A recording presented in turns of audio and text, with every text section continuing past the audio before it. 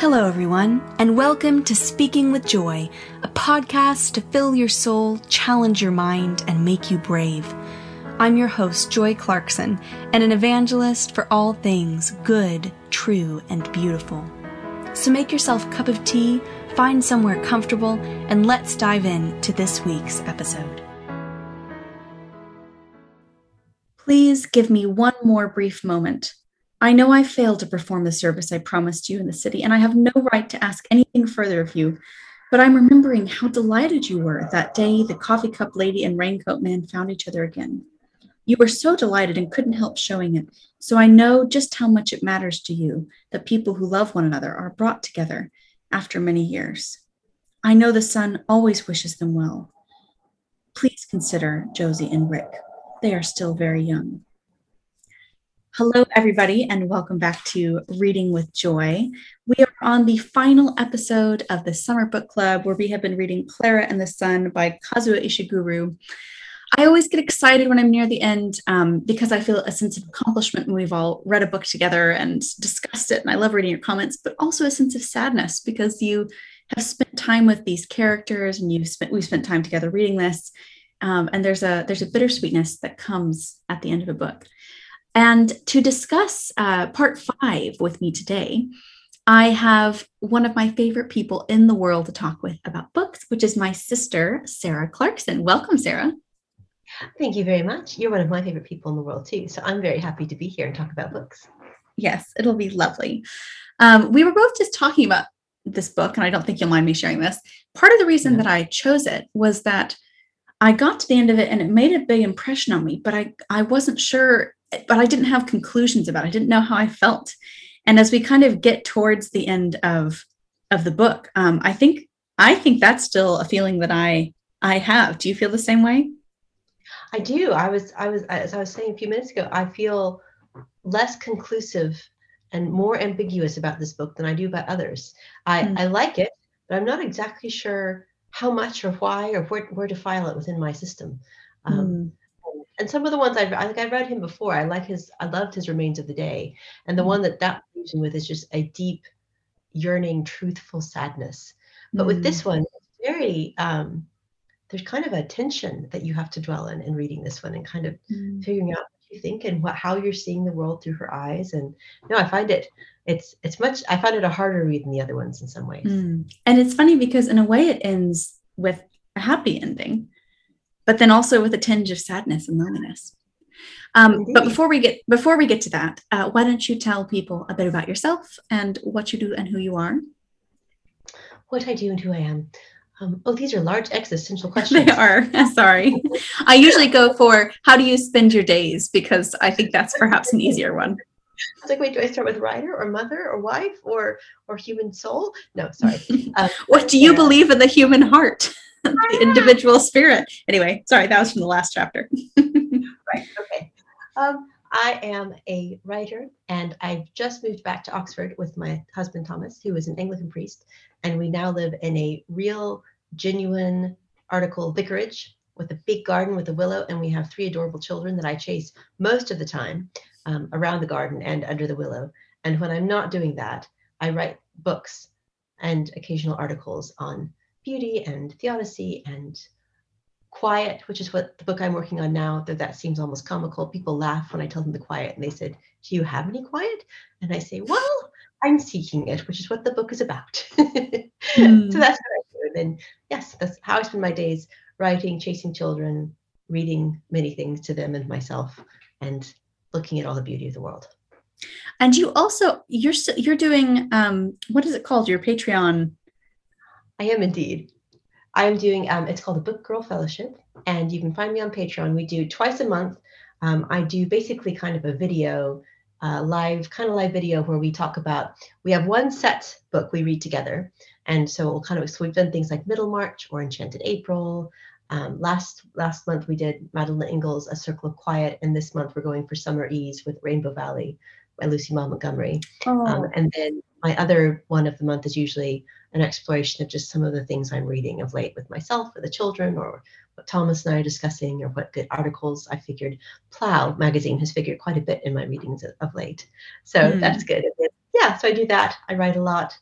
I'm on Instagram occasionally when I remember to post. So there you have Yes, it. everyone should read Sarah's things. It's always very thought-provoking, but also just beautiful and charming. And truly, your vicarage is novelesque. You know, it I have fallen into an Elizabeth Gooch novel. you have as the young people say, you have manifested an Elizabeth Gooch life. I have. Didn't know it was possible to do so, but I have. And I even the other day someone said, Sarah, are you ever going to write a novel? And I said, you know what? In this house, I feel like I might. There you It's go. that kind of house. It's a Excellent. story of a house. Yes. So if you enjoy this conversation with Sarah today about books, there are so many more conversations you could have with her on Instagram, Patreon, etc. So I've been asking all of my guests this, but what are kind of some of the themes that have stood out to you in this book? What kind of sticks with you? We both said that it's not necessarily that you have resolutions or kind of Yes. I don't remember the word you used. It doesn't resolve neatly, but what are some of the themes that you've seen that have caught your eye? Well, I mean, I think the first thing, which I'm sure you all have already discussed in an earlier session, Hmm. is I think any novel or film that's exploring artificial intelligence is exploring what it means to be human.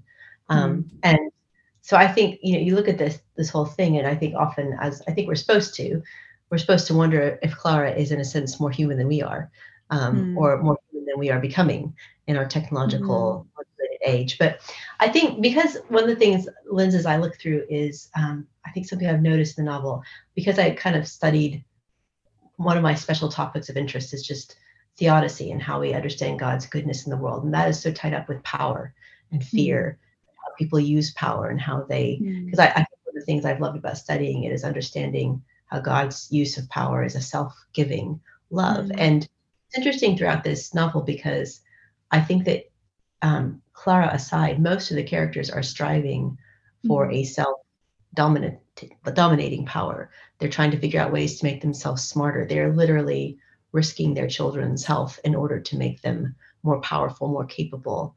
And yet, with the mother's project of creating a Josie that's not a Josie, you have to ask, is there actually any love in this push Hmm. towards power? It feels like each of them is trying to maintain and, grasp what they desire, Hmm. at almost any cost. Whereas then you have Klara, who is by definition a servant, whose life Hmm. is literally poured out for others, and she literally pours out her life almost in a literal way for Hmm. Josie is offering.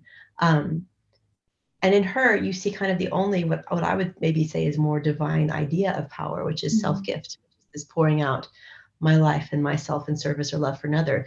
And then the fruitfulness and the relationship and the creativity that comes from that. That's a really interesting aspect, I think, of the book. But I think, yeah, um, I think the way Josie sees the world and the way it becomes fragmented for her Hmm. is really interesting. I was reading, I can't remember where I was reading it. I think it might have been a really good Atlantic, article on Klara and the Sun, and it said that humans see through a glass darkly, and there's a sense in which we share her kind of Fragmentation. fragmentation of vision, Hmm. and yet how may we bring that to a wholeness of vision in ourselves? Anyway, themes to start. There's a few thoughts. So something that came up as you were saying that I hadn't thought about before is one of the like key when Ishiguro describes the book in interviews, he says it's about a robot who's created to prevent loneliness in teenagers. That's how he always starts. And so one of the themes that goes throughout the whole book is loneliness.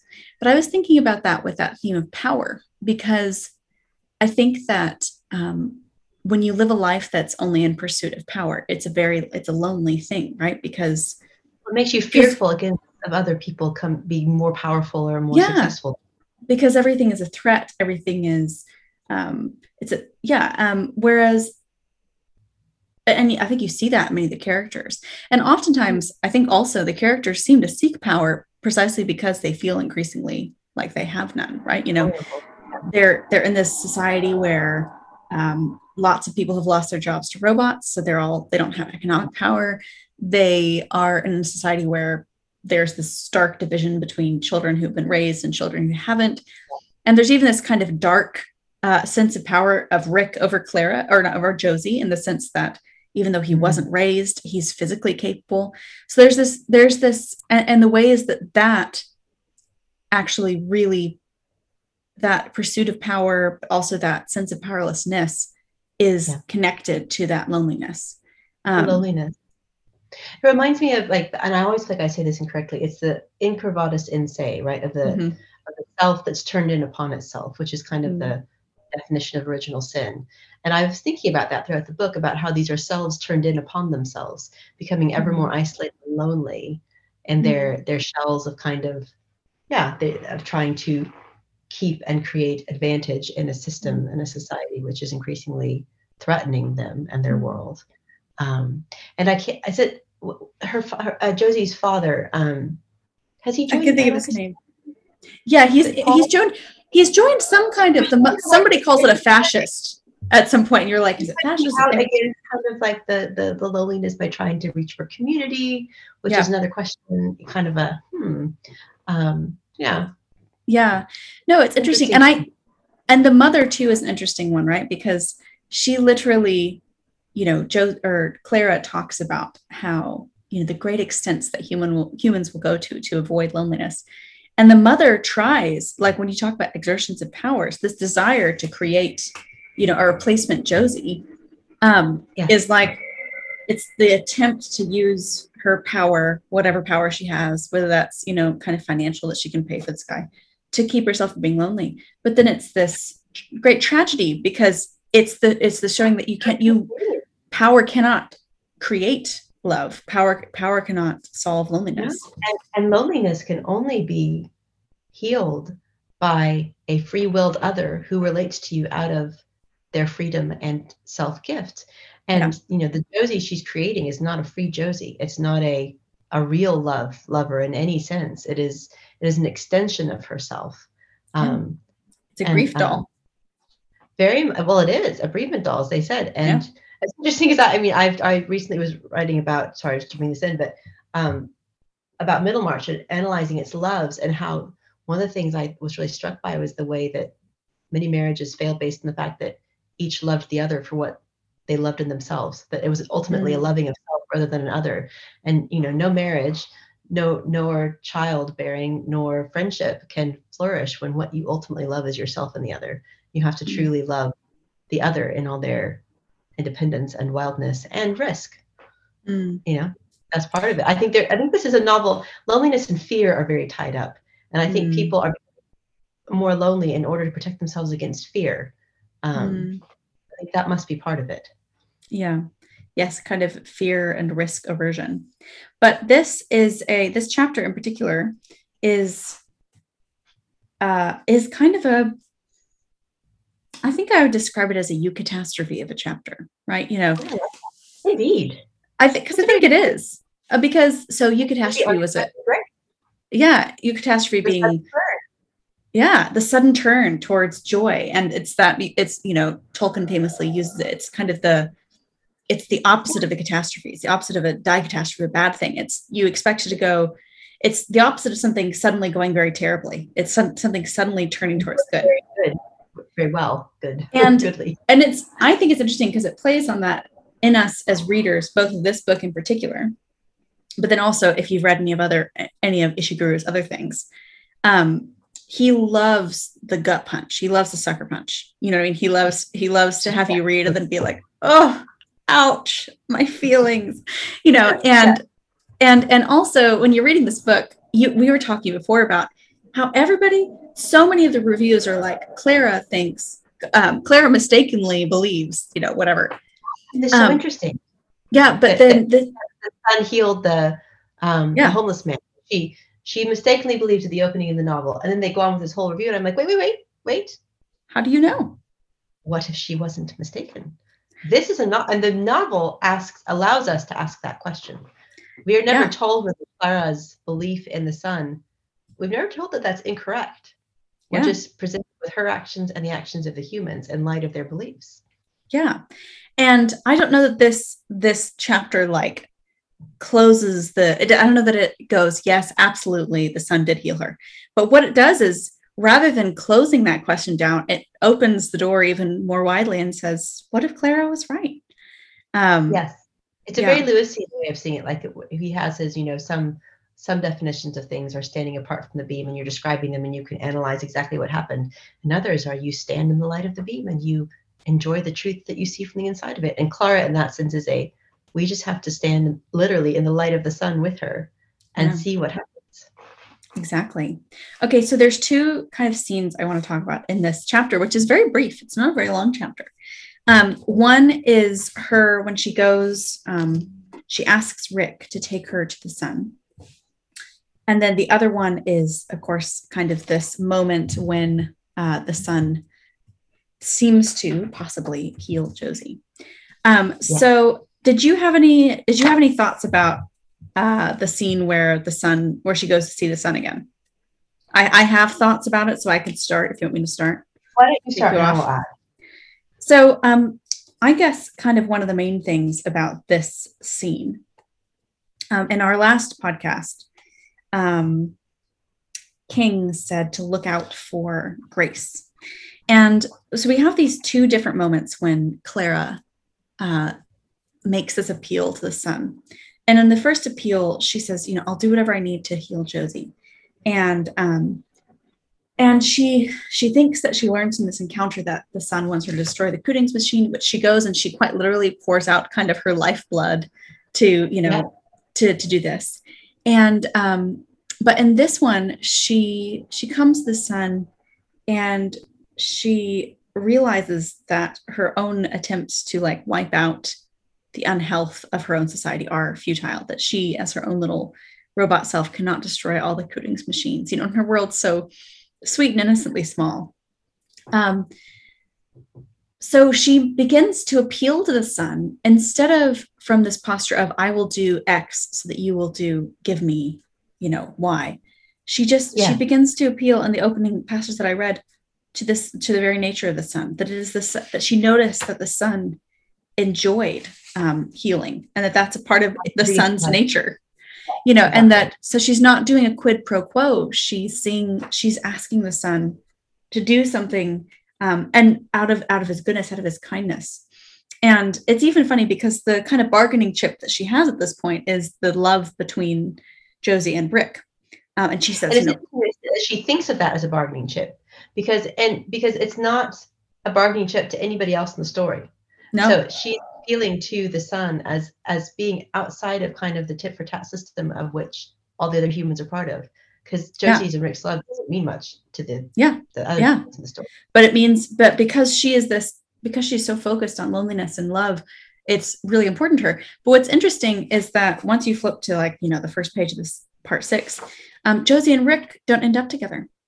So there's this sense that whatever happens, even that bargaining chip of the love between Josie and Rick, if the sun will give his special help, it's a gift of love. It's a free gift. And in a way, if you think about the sun as her character of God, the kind of the lived theology that Klara is encountering is that nothing she can do will merit the sun's help. That it's about the sun being good and loving. Well, and it's interesting because I think in this passage, even as she's walking there, I think you see the turned perception she has of the world as she's approaching the sun.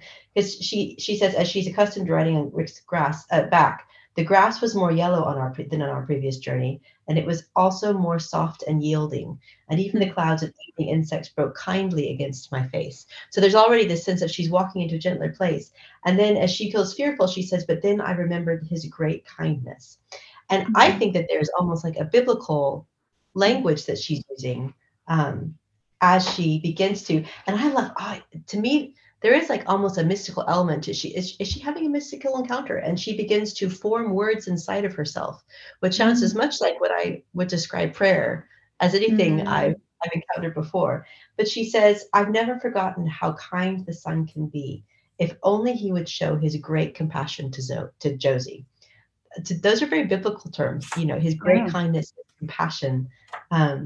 So I completely agree. I think that she's almost coming into the presence of, and it's very hard to escape that in this passage, she's basically stepping into divine presence and asking for something from a presence she has come to believe is benevolent. Very much like Piranesi in that sense, in that he's always saying the house is so kind and good. And in this, she's saying, but the sun is so kind. And so there's a sense in which both those characters were able to move with love and compassion in worlds where the agents around them were self-seeking because they believed in the benevolence of a greater force that cared for them, and freed them then to act in love and faith, which I think is really interesting.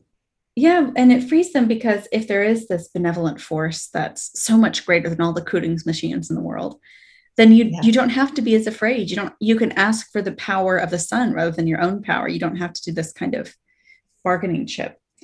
Something else. This may really be making mountains out of molehills. However, when she goes and she says the sun.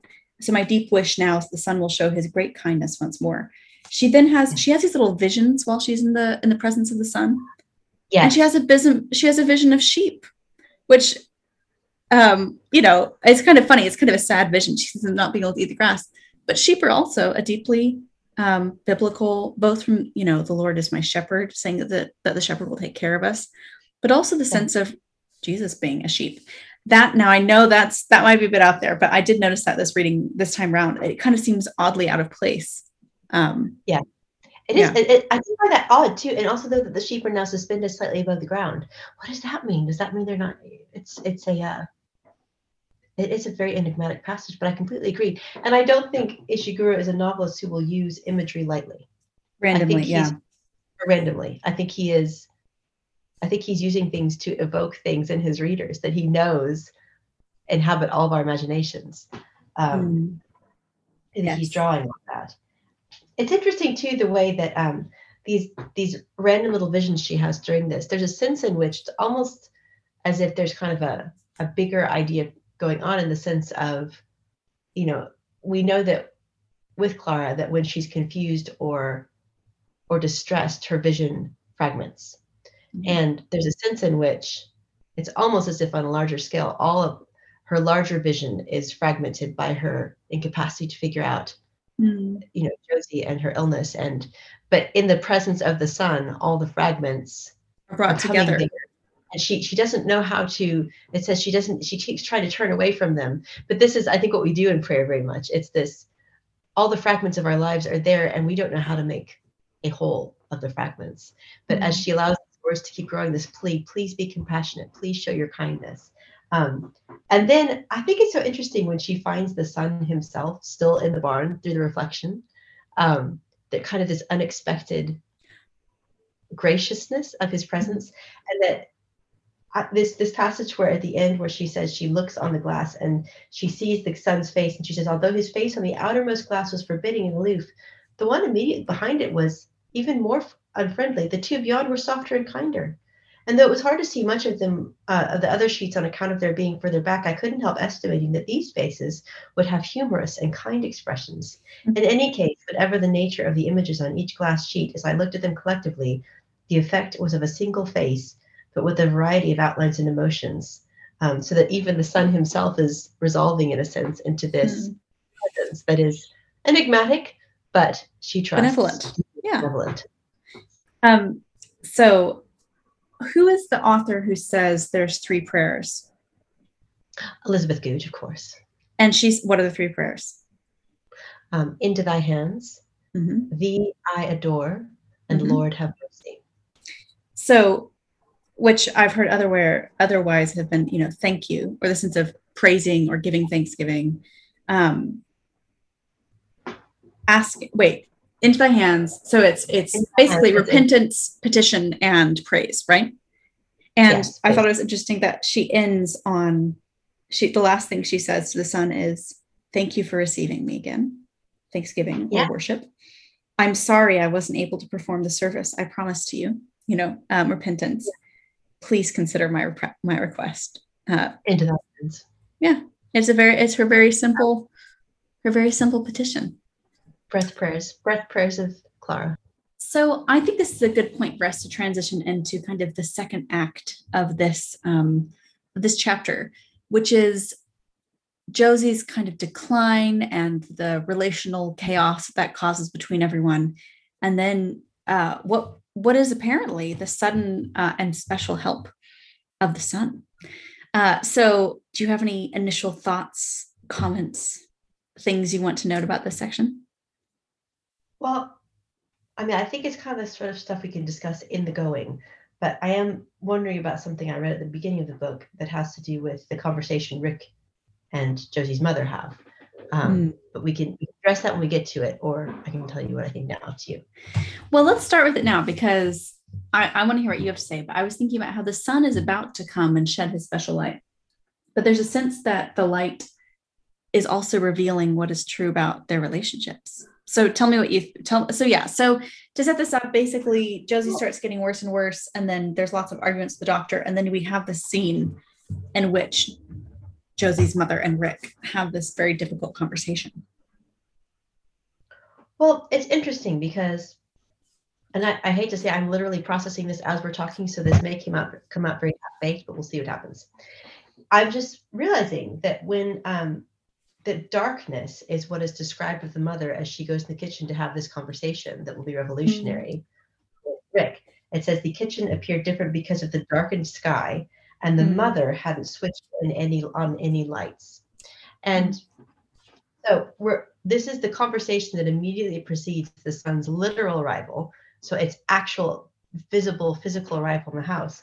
But there is a sense in which I'm thinking about in the opening of the book when there's the boy AI who is teasing Klara about stealing all the sunlight, and he's like, "Don't worry, Klara, but don't worry, Klara. There's ways the sun can reach you even when you're not by the window." And so there's this idea in which you don't have to worry. The sun will find you to recharge you. There's enough sun to go around. And there's a sense in which at first we she's very threatening to Rick. She is just the self turned upon the show. All she can see is her own fallen world, her own fear, her own loneliness, her own kind of jealousy of his basically being alive. I mean, what a threatening conversation for a mother to have with a teenage kid. I'm just saying. But then she says, and then when it's interesting when he says, "Mrs. Arthur, I have something I'm supposed to tell you." And it says her eyes became large and filled with fear. And then, of course, he gives this message that is, I think, as we've spoken about, it's a message of profound grace. It is love. It is unconditional love that appears from a human for one of the first times in the story. And from a child to an adult. So it is but it's interesting how it's almost as if, and it's at that moment, the mother stared expressionlessly at Rick after he says this. And that's when Klara spots something. And it's almost as if that message of love and grace was the instigating moment for the arrival of the sun. Or is the first kind of sign of the sun's grace. Yeah. So that there's a sense in which we see the sun breaking in. There's a passage in a novel I really love called by Michael O'Brien called Island of the World, and it's a long story about faith, and it's about a young boy. And sorry, I'm not going to narrate the whole story, but basically there's a moment when a little boy is in prison and he's with an older man, and they can't see any light coming in through the windows, and he's watching the prison bars. A few prison bars of light come down, and there's a man in chains next to him who basically says, when the light can't find a way through the window, the light finds a way to come within yourself and your own heart. You're never outside the reach of light. And in that sense, I think the light is reaching even when there is no window here. And then the arrival comes.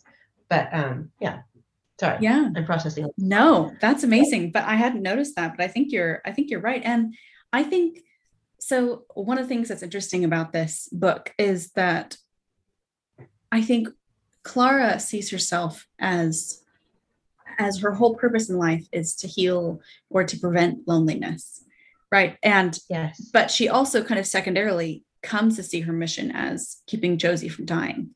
And it's easy to think of this moment with the sun as being the moment that heals Josie's illness.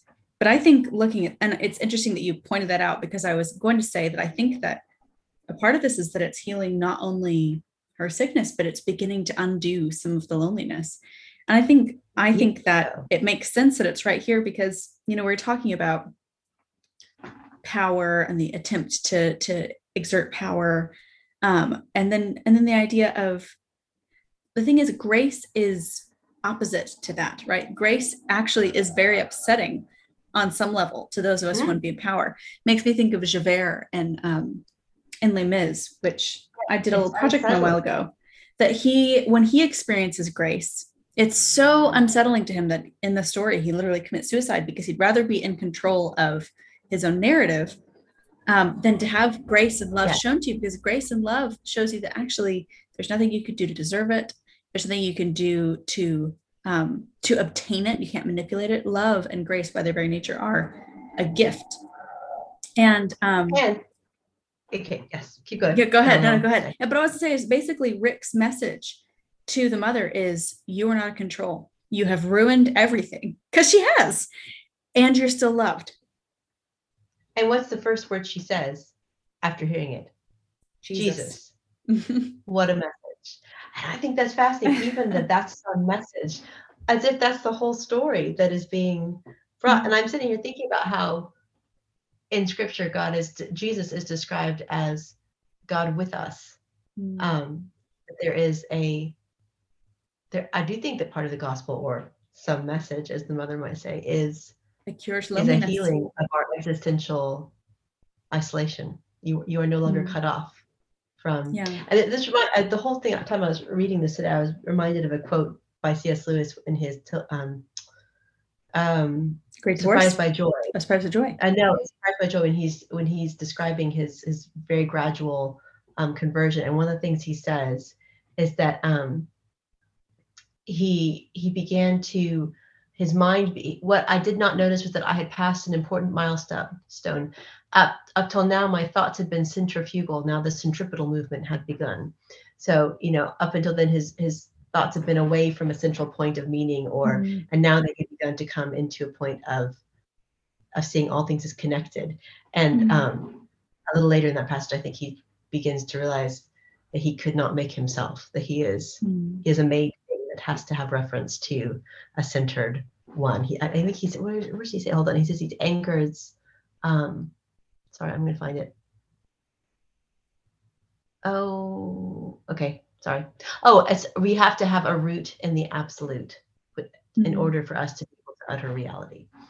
And there's a sense in which I think in this passage, in that message that Rick brings, and then in the arrival of the son, there's a different movement of thought, because the characters are standing in the light of a grace they couldn't evoke or conjure by themselves, and are receiving a fullness that is the outcry of their whole beings, but that they could never have made for themselves alone.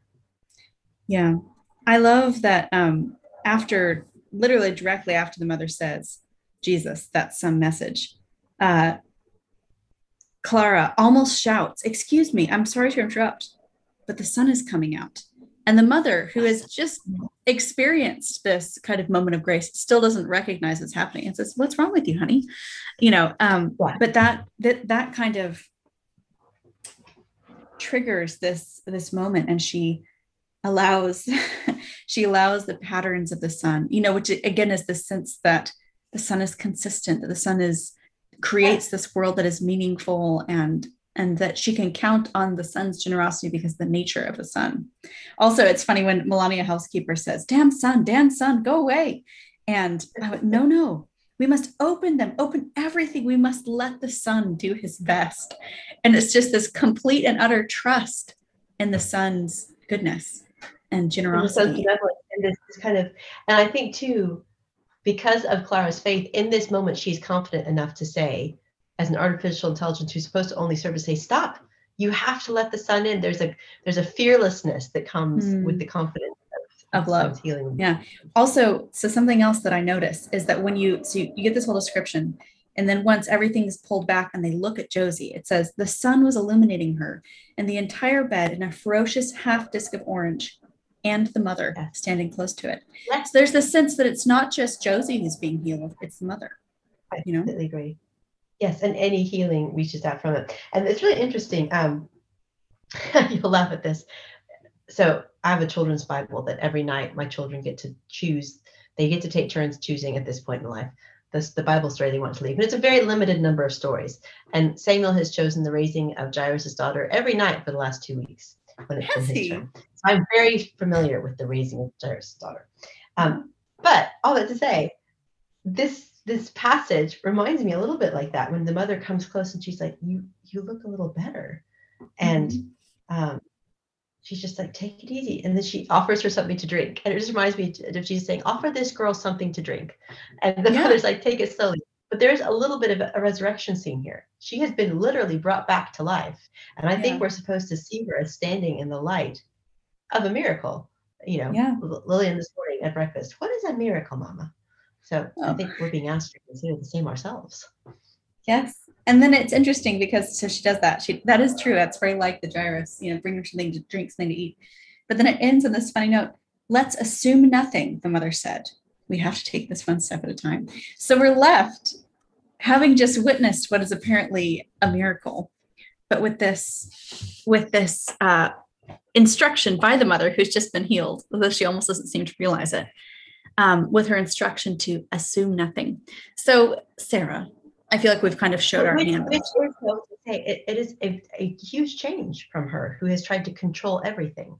Let us assume nothing and take this one step at a time, step by step into this new light. It's a different way. It is a different way of being. It's a way of assuming maybe there is something beyond what I have accounted for. As Klara has put it earlier in the story, there is a special help that the adults have not thought of. Yeah, exactly. I underlined that when I read it. Yeah. No, but it's beautiful. So perhaps this is, I suppose we've already showed our hands, but do you think that we have witnessed a miracle? I think the book allows us to believe we have, if we so choose. I think what's interesting about this book is it doesn't, throughout the book, we're told what the humans think is not miraculous, that there's a sense in which the world in which the humans are moving is very, there's no belief, there is no divine. And that's even, you have the I can't think of the artist's name, who says to the mother, that's the old generation, you have to get rid of this idea that there's something eternal and untouchable in each of us, basically.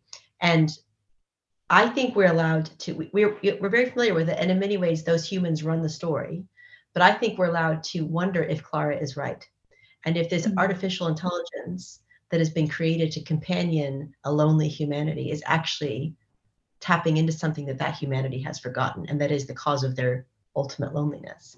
Because I think we can ask, was it the son who raised the homeless man? Was it the son? So I do think the son healed Klara, and I think that one of the things we're meant to take from this is we see because of our capacity to hope. And I think hope is sometimes the term used in the book in a sense to suggest a kind of faith. Klara is constantly saying, I believe there is still reason to hope. And you can almost hear her very even robotic voice saying it. But she's saying, where you have lost the capacity to believe in something more, a help beyond your imagination, I still believe there is cause to hope. And I think that is in this scene with Klara. I would say I do believe there is cause to hope, and I think the novel very gently and very subtly leaves us. I mean, it leaves us in tension, but I think we are allowed to say, "I stand with Klara." Like Klara, it kind of throws the curtains open and leaves us with the possibility of the ceiling. Yeah. Very much so. It's I love. I'm quoting it badly, but it's somewhere in Rowan Williams' book on Dostoevsky, Language, Faith, and Fiction. He says that incarnational characters, and again, I'm paraphrasing, I don't think he would quote this exactly, but basically incarnational characters are those that when you stand in their presence, the horizons change. You can see the horizon in a different way. And I think when we stand with Klara, the horizons of the possible change. It's beautiful. Okay, I'm going to ask you a question that I didn't prepare you for. So if you need to have a few moments to think, you can do that and I can edit it out.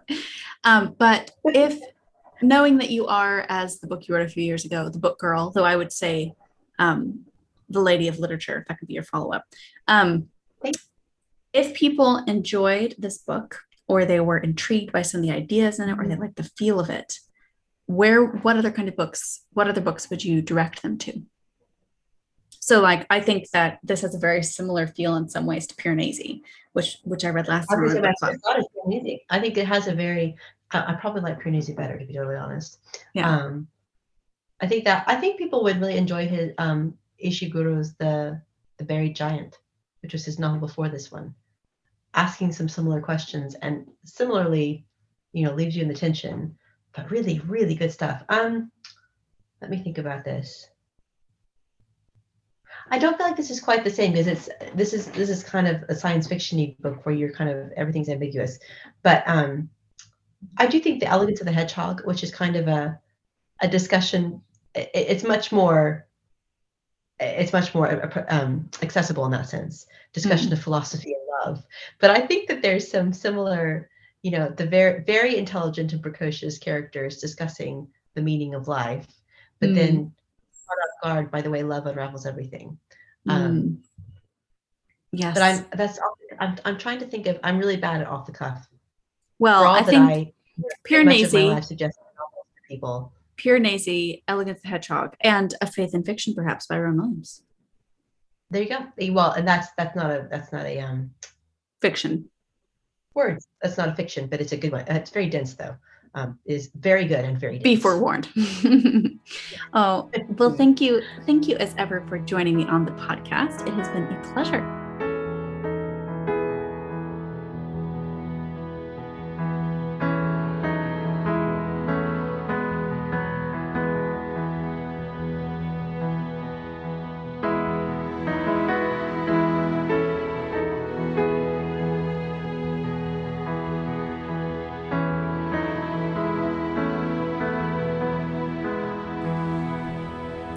Before you go, manager, I must report to you one more thing. The sun was very kind to me. He was always kind to me from the start. But when I was with Josie, once, he was particularly kind.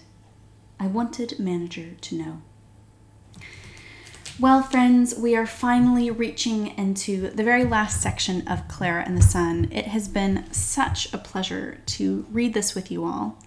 And it will be a sadness to close this chapter of this book. I can hardly believe that this is the 5th year in a row that I've gotten to host these summer book clubs. And I shudder to think next year that the tradition will be closer to a decade than not.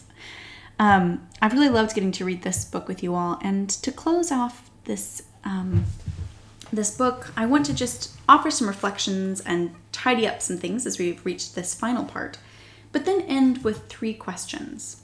But before I do that, I did want to say that if you're curious about what the future is for the podcast, I will be taking a short break before I get back to podcasting once again. It's been kind of an interesting year. I finished my PhD last November, and for those of you who listened for a long time, you might know that I started this podcast kind of as a project, a passion project in tandem with my PhD.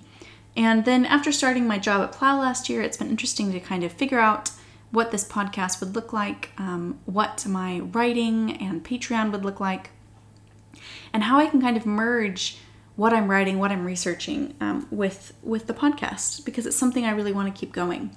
So I have some exciting news up my sleeve about a project that I'm going to start probably around November 1st.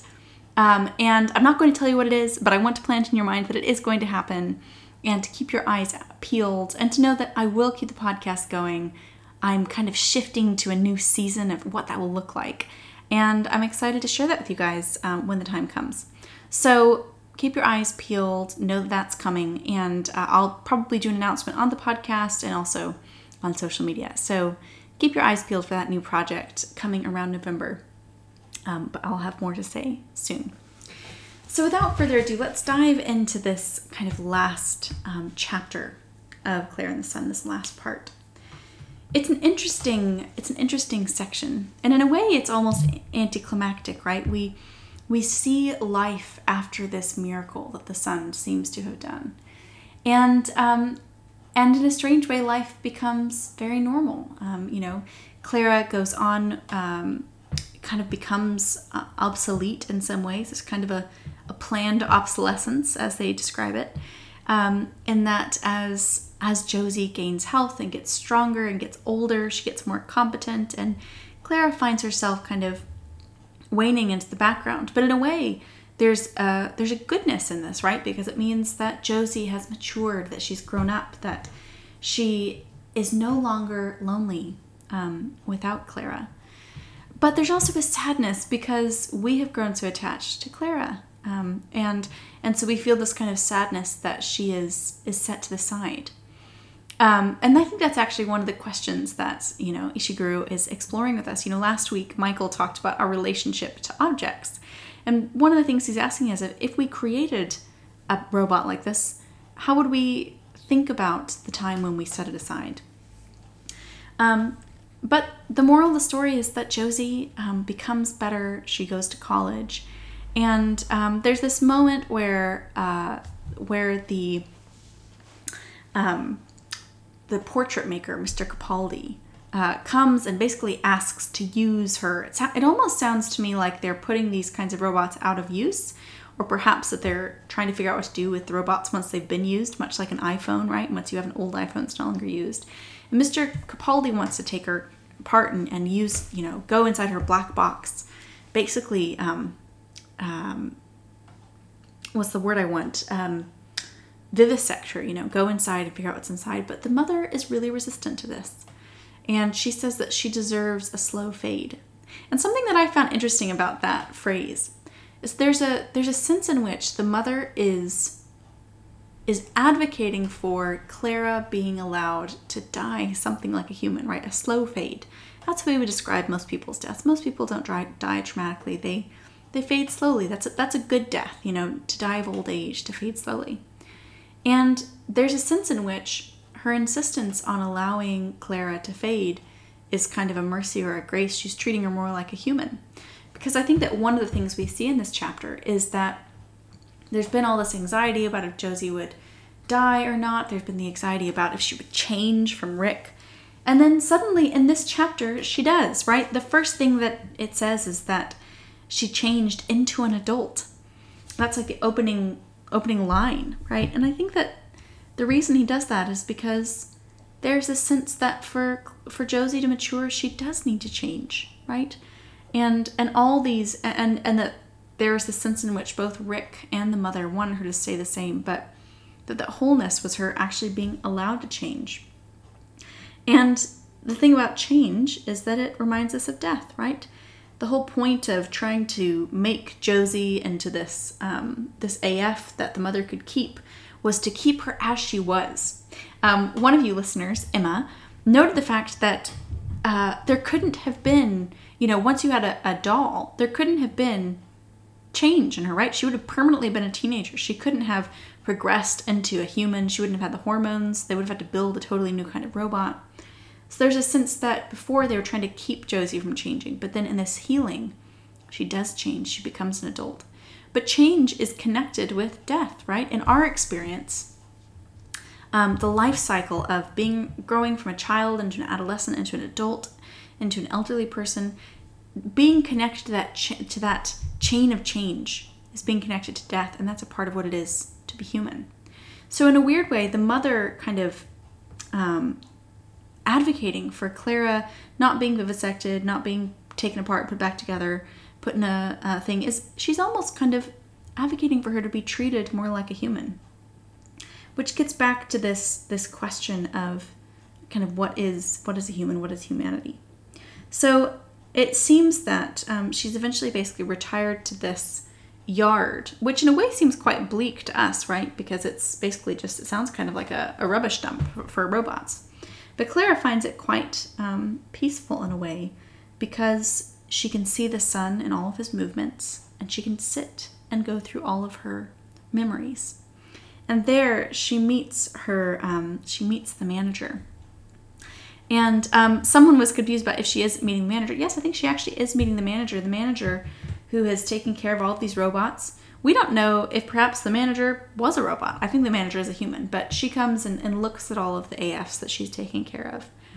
And Klara, I think we feel wistful about this chapter, But I'm not sure that Klara does. I think there's a sense in which Klara has accomplished her purpose, and she sees the sun as having been kind to her. And we end kind of in this ambiguous place of the human walking away from her, right? The very last line is about the manager, and it says, she continued to walk away. And I think it's interesting to think about, is this a lonesome line? Is Klara lonely? Or is it just a description of what would inevitably happen when humans create a machine that's not a human, that eventually will go into its slow fade? That's not so different from, an iPhone 4, right? That was many, many generations ago. So that's kind of the overall what happens in this chapter, right? We see that, as Sarah and I talked about before, Josie is healed. She does go forward. And I love the fact that Rick connects this to the sun. He thinks that maybe there is something to Klara's sense of the sun having healed her, though he can't quite put his finger on it. And I also love the sense that there's this idea that the robots, the AFs, kind of have this inherent superstition. So having reached this point, I want to end with kind of 3 questions, because I think that one of the things that Ishiguro does well with his books is that he never wants to leave you totally sure about what has happened, right? Kind of one of the things he does is he likes to twist your guts and then leave you aching for more and feeling very alive, very human, and very unresolved. So I want to end by asking 3 questions, because I think that he doesn't give us answers, he gives us 3 questions to ponder. One is the question that's at the center of this book, and that is, what is the human heart? The whole kind of central tension of the story has really been around the question of putting off grief through the specific instantiation of trying to make basically a continued Josie. And so with that, there's this question of, what is the human heart? Is there something distinctive in human nature that can't be replicated in technology? And I think that there are many kind of answers that we could explore to this. And I want to talk about 2, though I don't think it's totally and conclusively answered. One is that the human heart is lonely. And of course, Klara sees this because her whole purpose in life is to keep humans from being lonely. But the answer that Klara seems to have to this, what are humans? What is the human heart? What's distinctive about human nature? One of the distinctive things about human nature is that we're lonely, that we go to great lengths to avoid our loneliness, to try to soothe it. And why are we lonely? In one of the interviews that I watched in preparing for this, Ishiguro says basically that he thinks that one of the distinctive things about humans is that we're so complex. We're this combination of personality and thought and will and experience that we carry through time, and that the completely unique nature of both what is inherent and what is experienced in each human being is a part of what makes us unique. But that in being unique, because each of us are so distinctive, we are lonely. That the very thing that makes us human, that makes us different than a robot, that makes us unreplicable, is also what makes us lonely, because we're so complex that no one, even the person who loves us most, can ever get deeply inside of us and know who we are. And in a way, I think we're meant to compare this to Klara. We talked about this last week in the episode with Dr. Lung and Dr. Burdett, right? The idea that Klara is simple in a way. She has quite a simple worldview. And in that way, she can be understood in a way that humans can't. And so she's less lonely. I think that we're not meant to feel, I don't think, that she's lonely in the junkyard, right? There's a sense that she has fulfilled her purpose. So I think one of the answers to the question of what is the human heart is that the human heart is lonely. That we have this desire for connection, but this distinctiveness that makes us both unrepeatable, but also lonely. But I think one of the other answers to the question of what is the human heart? The human heart is loving. In this final chapter, one of the things that Klara says is that she thinks that that Josie could never be totally replicated by her, precisely because the love in each human heart for Josie was so distinctive that they never could have transferred it from Josie to her. And so one of the things about the human heart is that we are lonely, but we have this inherent desire to connect and to love one another. And one of the things I love about this book is that you see all these examples of people who are kind of trying and failing at love. But I don't think that you can say that none of the characters are trying, they're purely selfish. I think there's a sense that they are always lonely and they are always trying to love. So there's a lot that could go into that, but I'd love to hear your thoughts on this kind of final question the book leaves us. What is the human heart? What is distinctive in human nature? The second thing that I think it asks us is, how are we to live with technology?